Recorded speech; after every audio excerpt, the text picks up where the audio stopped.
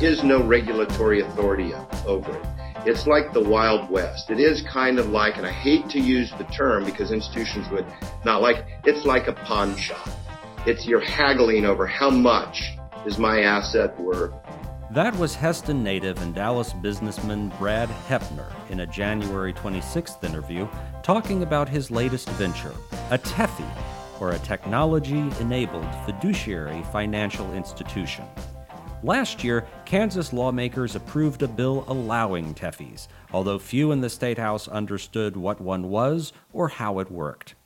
Heppner's vision includes investments in rural Kansas and attracted support from local and state officials. But a 3-month Kansas Reflector investigation, spearheaded by editor Sherman Smith, raised an array of questions, from the company's business model to the likelihood of any small towns benefiting at all. Joining me today for the Kansas Reflector podcast are Sherman and columnist Max McCoy, who also wrote about Heppner and Beneficient on Sunday. My name is Clay Wirestone. I'm the Reflector's opinion editor, and welcome to you both. Thank you, Clay. Thanks, Clay.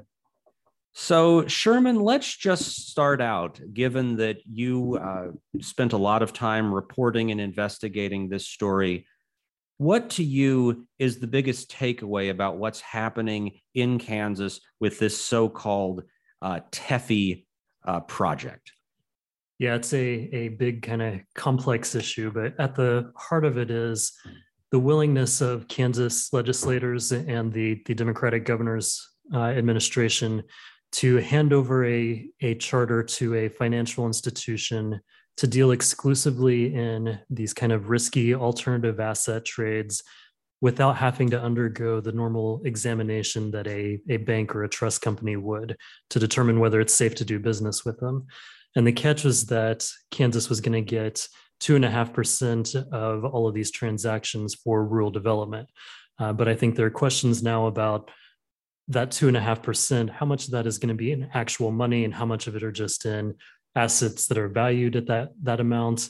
I think there are also questions now because of lawsuits that have been filed about the past business dealings of Brad Heppner, the Hesston native who's behind this business called Beneficient, who came to Kansas and compelled everybody to hand him this charter. And Max, you kind of wrote the column that accompanied Sherman's story on Sunday, and you drew some interesting comparisons in talking about kind of this business model. Can you tell us a little bit about that? Sure. Well, it's a business model that nobody seems to understand. This is the thing that struck me, that really of all the people that I talked to in Hesston and elsewhere, going all the way up to the Kansas Bank Commissioner, they could not adequately explain Ben's business model, Ben for Beneficient. So in the story, I think, is not just that people don't understand it, but that people have been willing to get on board. And this is everyone from the city administrator of Hesston, who seems like a very nice guy, by the way, to a bipartisan coalition of the legislature, to the governor of the state, on board with this idea that there will be free money coming for economic development. To me, the story seems like it's a cautionary tale about the moral risk of accepting this kind of free money and not asking where really the money is coming from, who's on the other side, and there just is not enough daylight between the regulators and the regulated. It's a remarkable story of the influence of wealth and the promise of wealth, and really an amazing lack of curiosity on the part of lawmakers and others to ask the questions, to do the diligence needed. The red flags were there all along. Now they're just flapping a little more forcefully. But Sherman, something that your story makes clear is that, there were a few kind of voices in the wilderness, so to speak, about this. And the state banking commissioner in particular raised some concerns. Dave Herndon is the Kansas State Bank Commissioner. And, the the first time this comes up in a legislative committee last year, really late in the regular session, the bank commissioner stands in front of the Senate panel and says, I have a lot of concerns about this. They don't have to be held to the same conflict of interest standards. I can't look at their books. They don't even have audited financials, apparently. They are affiliated with this company that seems to be in trouble. And I just don't understand how this is going to work. As Max said, the bank commissioner told the legislature, I've talked to financial experts all over the country, and nobody understands this business plan.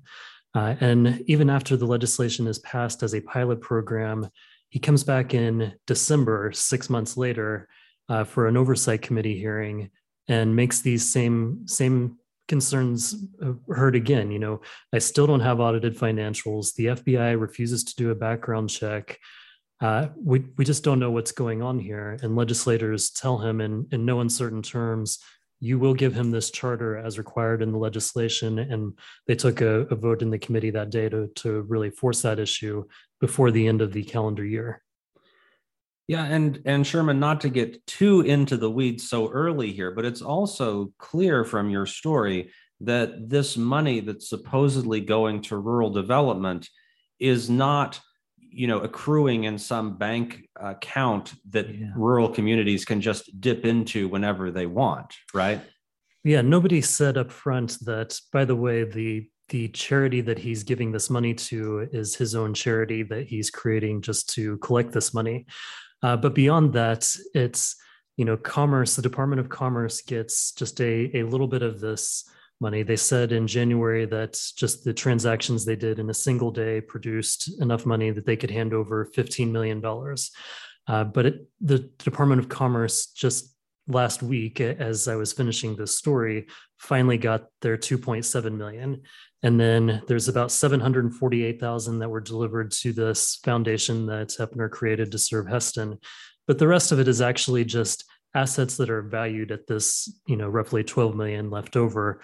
And there's no guarantee that those assets will ever accrue any cash. If they do, Heppner told me in an interview, it could be 4 to 7 years before they start to produce cash that could then be turned over. And who knows what kind of amounts that would be. Yeah, so Sherman, let's just for a moment here go back. One of the things your story makes very clear is that this situation has been unfolding for a while, at least a year, if actually a little bit longer. So when did this come on to your radar as a reporter, as a journalist, and what made you interested in pursuing it the way you did? I was sitting in a Senate Republican caucus meeting on March 31st, 2021. It's not that I kept that date in my memory, but I had to go back through my audio to find it. But, I record these meetings, and in the middle of this, Senator Jeff Longbein, a Republican from Emporia, who's on the Finance Committee, he's the chair of that committee, he starts talking about this bewildering kind of program that nobody, even in his caucus, could understand. And there were some questions about it, but the pitch was really like, this is just going to be for rich people parking high-end investments. It could be a Picasso, he said, so that they can get cash when they need it. Nobody here is going to understand it, but just know that we're going to get a bunch of money for rural development. And, some of the questions were like, why Heston? They made it so that hypothetically other TEFIs could come into the state and they would be limited to rural opportunity zones, which Heston is not actually part of because it's too close to Wichita, about 40 minutes away. And so he says, well, it's because mom lives there and he who has the money makes the rules. And I just thought this was a very weird thing that did not smell right to me. And so I just made a point of keeping an eye on it as it went through the process, and few people were asking any questions. And you finally got in touch with Brad Heppner in January for kind of an interview that began this process. So what kind of brought that about? I covered a hearing in early January where the bank commissioner appeared before legislators and said, yeah, I gave him the charter, but I'm still worried about some of these things. The FBI still, they won't even tell me why they're not doing the background check, I think was kind of the gist of it. Or maybe they'd sent a letter saying they weren't uncomfortable with the legislation. And so I wrote a short little story about that. that got the attention of beneficent. And they very quickly kind of put me in touch with Mr. Hepner to explain what a great thing this program was going to be for the state of Kansas. And likely not expecting that the reporting process would be quite as thorough or lengthy as it has been. Well, that conversation, it was about an hour-long conversation, and there are just so many things in there to really follow up on. It that was really the start of pursuing this in earnest and really trying to understand what is a TEFI and where's this $15 million. Let's listen to how Hepner tells the story of how his mother convinced him to bring the TEFI to Kansas. This is from his January 26th interview with Sherman. Mom said, I got to hang up because I got about an hour or two round trip drive. It's icy outside. I got to drive to Newton to get groceries. The grocery store, the last one just closed down. Can't you give me a little bit of that money to reopen the grocery store here in town? And that is when the light bulb went off. And I asked her right there on the call, I said, Mom, can you figure out and get me some meetings set up with legislators to talk about an idea I have? So Max McCoy, back to you. You're with us via Zoom, so I can't actually see your face right now, but you have spent the better part of 2 years writing columns for The Reflector. You kind of stepped away as a weekly columnist a little bit ago. But you joined up with Sherman to visit Heston to kind of get your take on this story. What kind of interested you when you heard from Sherman about this and when you first started to look into it yourself? Well, I was glad to come on board as part of a special project, and it was great to work with Sherman. When he told me about the story, of course, I was a little familiar with it. And he said, hey, you want to go to Heston with me and we can ask some questions? And I said, absolutely, I'm in. There's really no substitute for visiting a place and gathering background, trying to understand it. So that trip really, we gathered a lot of information.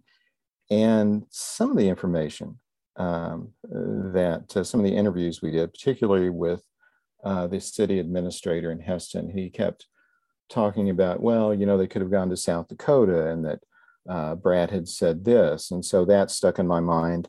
Then I heard this story about how Brad had wanted to bring a grocery store back to town because his elderly mother had to drive an ungodly amount to get groceries since there was no grocery store there any longer. And I think in the interview with Sherman, Brad actually called it a food desert, which it is not. So that stuck in my mind. So those were really valuable. And what came through most of all in the interview with the city administrator and others was the trust that people have put in Brad Hepner. His family is from Heston, goes way back to the 19th century on his mother's side. His mom still lives there. Hepner lives near Dallas on a 1,500-acre ranch with a couple of helipads now, but he comes back often. But the story about Brad wanting to bring a grocery store back to Heston, this is the thing that seemed to energize people. And it's such an American success story. Imagine this, you leave Heston, you go to college, you get into finance, you work for Goldman Sachs, you're apparently doing well, and then you want to come back and give back to the community. And in doing so, you bring economic development, you bring a grocery store back so that your mother and others can shop there. And you have this vision for downtown, which recreates downtown as sort of a destination with a charming restaurant and recreated mills and a museum. And really, what Hepner was selling was a dream. He was selling the American dream. And the people of Heston, at least most of those we talked to, were on board with this. And there didn't seem to be a lot of concern about exactly how the TEFI operated. And that name TEFI, it's a cute name, but it really doesn't mean a whole hell of a lot. The technology enhanced part, as far as I can tell, and this is what the bank commissioner told me as well, it just means that they use the internet like the rest of us. There's no special instrument, there's no special device. They're setting up trusts, which are somewhat problematic to regulate. And the other thing is that so much influence has been spread by Heppner and his company. Campaign donations on both sides of the aisle, promises of money from a private foundation and a public charity that's supposed to get part of this 2.5% in fees, etc. And really, trust is what this scheme runs on. And the more you look at it, the more, well, disturbed I think people will be. And the thing that I keyed on, that South Dakota part, and I kept thinking about South Dakota. And then it became clear to me that, well, why South Dakota? Well, South Dakota was the first state in the nation to loosen banking regulations and attracted, well, the Citibank operation, nationwide credit cards, no cap on interest rates. Delaware soon followed. And the description of what the vision for Heston is, if you listen carefully to what Heppner and others have said, is really not just economic development for a little town, but also to turn Kansas into a kind of a South Dakota and Heston into the TEFI capital of the world. The consequences of that remain unseen. The bank commissioner is unsure if it will work. I'm unsure if it will work. It might work, but we really might not want it to work, considering what unintended consequences it could have. You know, Max, I had actually talked to some financial people at universities around the country for this story, and a couple I mentioned just in passing in the story, but some of the things that they talked about were how unrealistic Heppner's description of the TEFI industry would be, the idea that it could bring trillions of dollars into Kansas. You know, they make the point that the really rich people that he's talking about, they don't need cash that often. And if they did want to go park their investments somewhere, there are other ways to do that with organizations that are fully regulated and maybe viewed as safer by whoever's handling their investments. One of the guys told me, I would be very surprised if rich people even know that this TEFI exists. And so I think it's just, you know, there's a lot of exaggerations here, from how far mom would have to drive to get groceries to how much money these TEFIs are going to bring in. The other thing that I thought was really interesting about the trip to Heston, we started by going into the beneficent office. We were greeted cordially at the front desk and told that one of the people would speak with us, but he wasn't there at the moment. And so we walked over to talk to the city manager, and we came back maybe 45 minutes later, and it was a much more hostile greeting. The guy is not going to be here. He's not going to talk to you. You know, some gruff looking people with arms crossed in doorways, telling us that any questions would have to go through Dallas. And then I think at one point during lunch, we looked over and saw that one of them was sitting there at a table across the room staring at us, which could have been a coincidence, but it just felt like they were keeping an eye on us in town. And some of the people we talked to were kind of looking out their doors we left, wondering if anybody saw us going in to speak with them.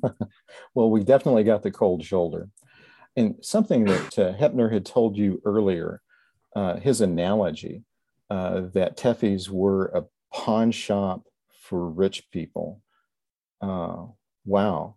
Yeah. He certainly has a way of telling a story and putting things that seem to, in a way that seems to make sense, but it really doesn't hold up.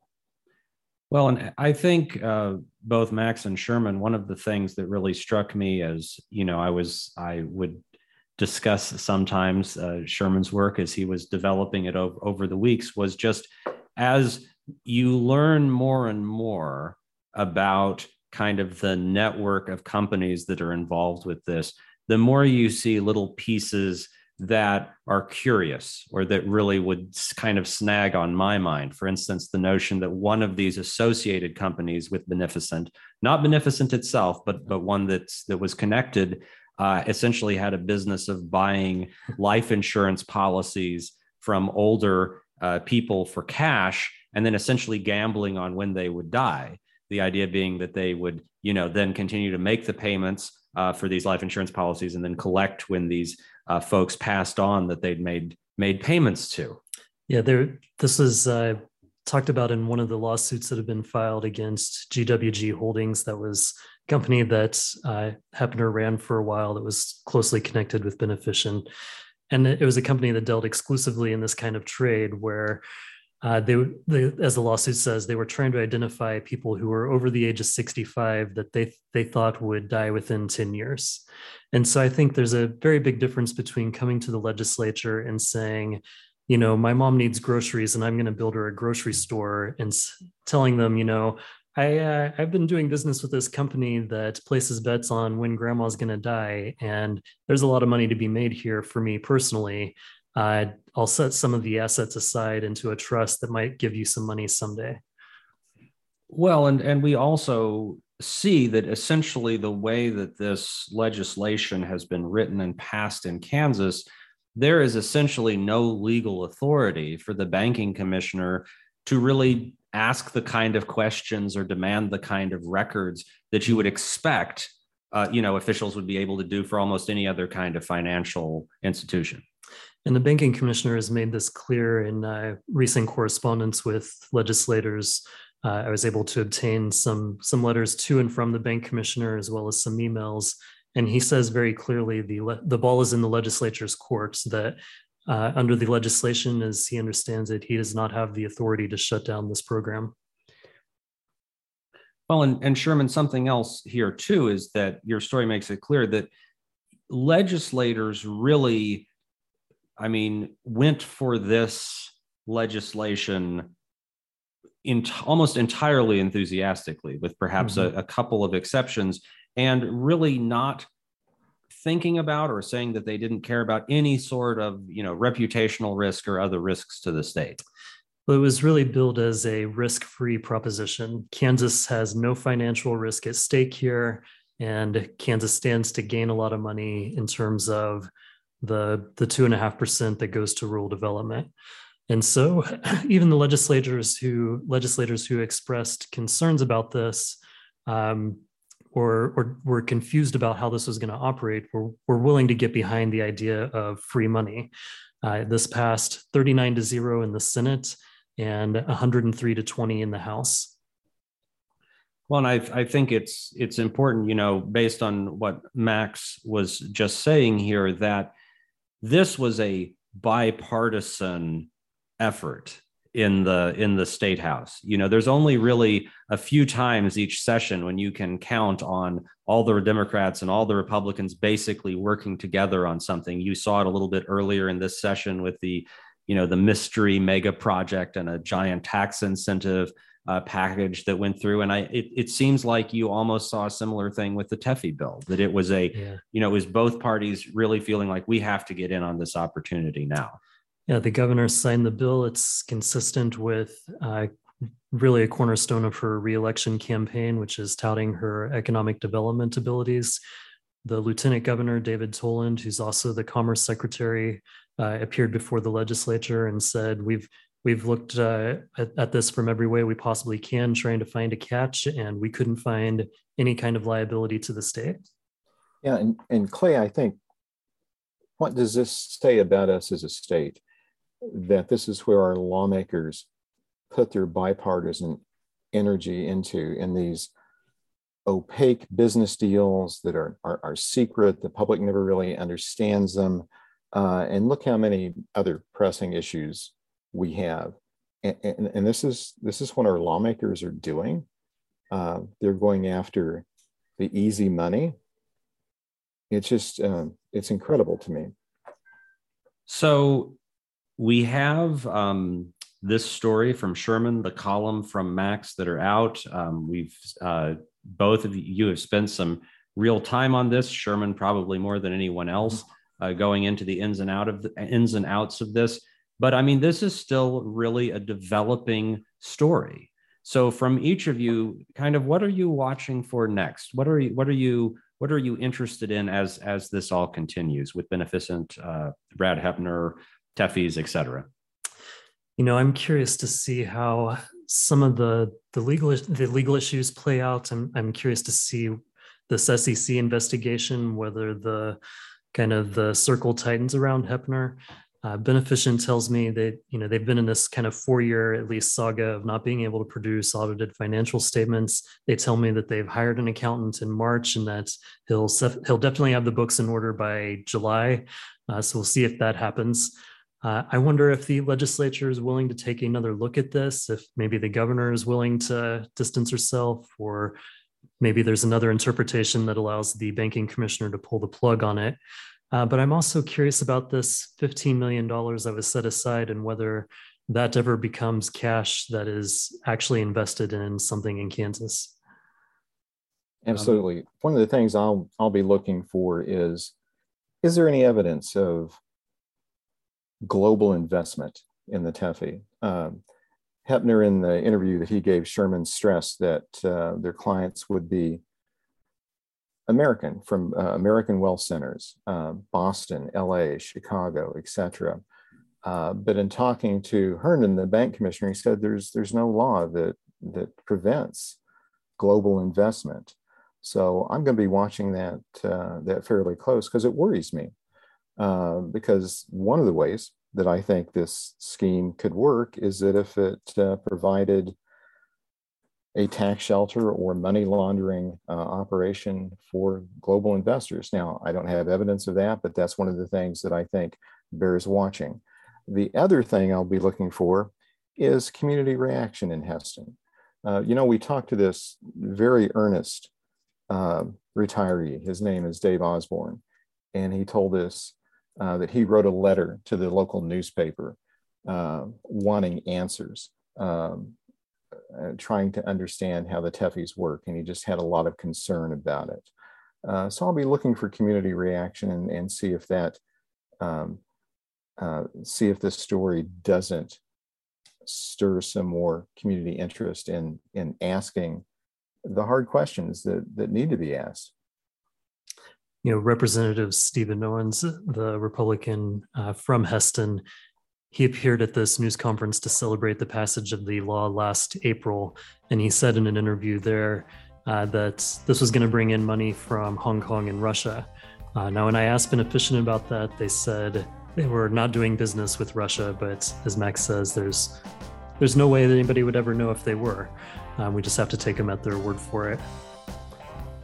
Okay, well, Sherman, Max, thank you so much for joining us on this installment of the Kansas Reflectors Technology-Enabled Journalism Exchange Platform, also known as a podcast. Thank you both. Thanks, Clay.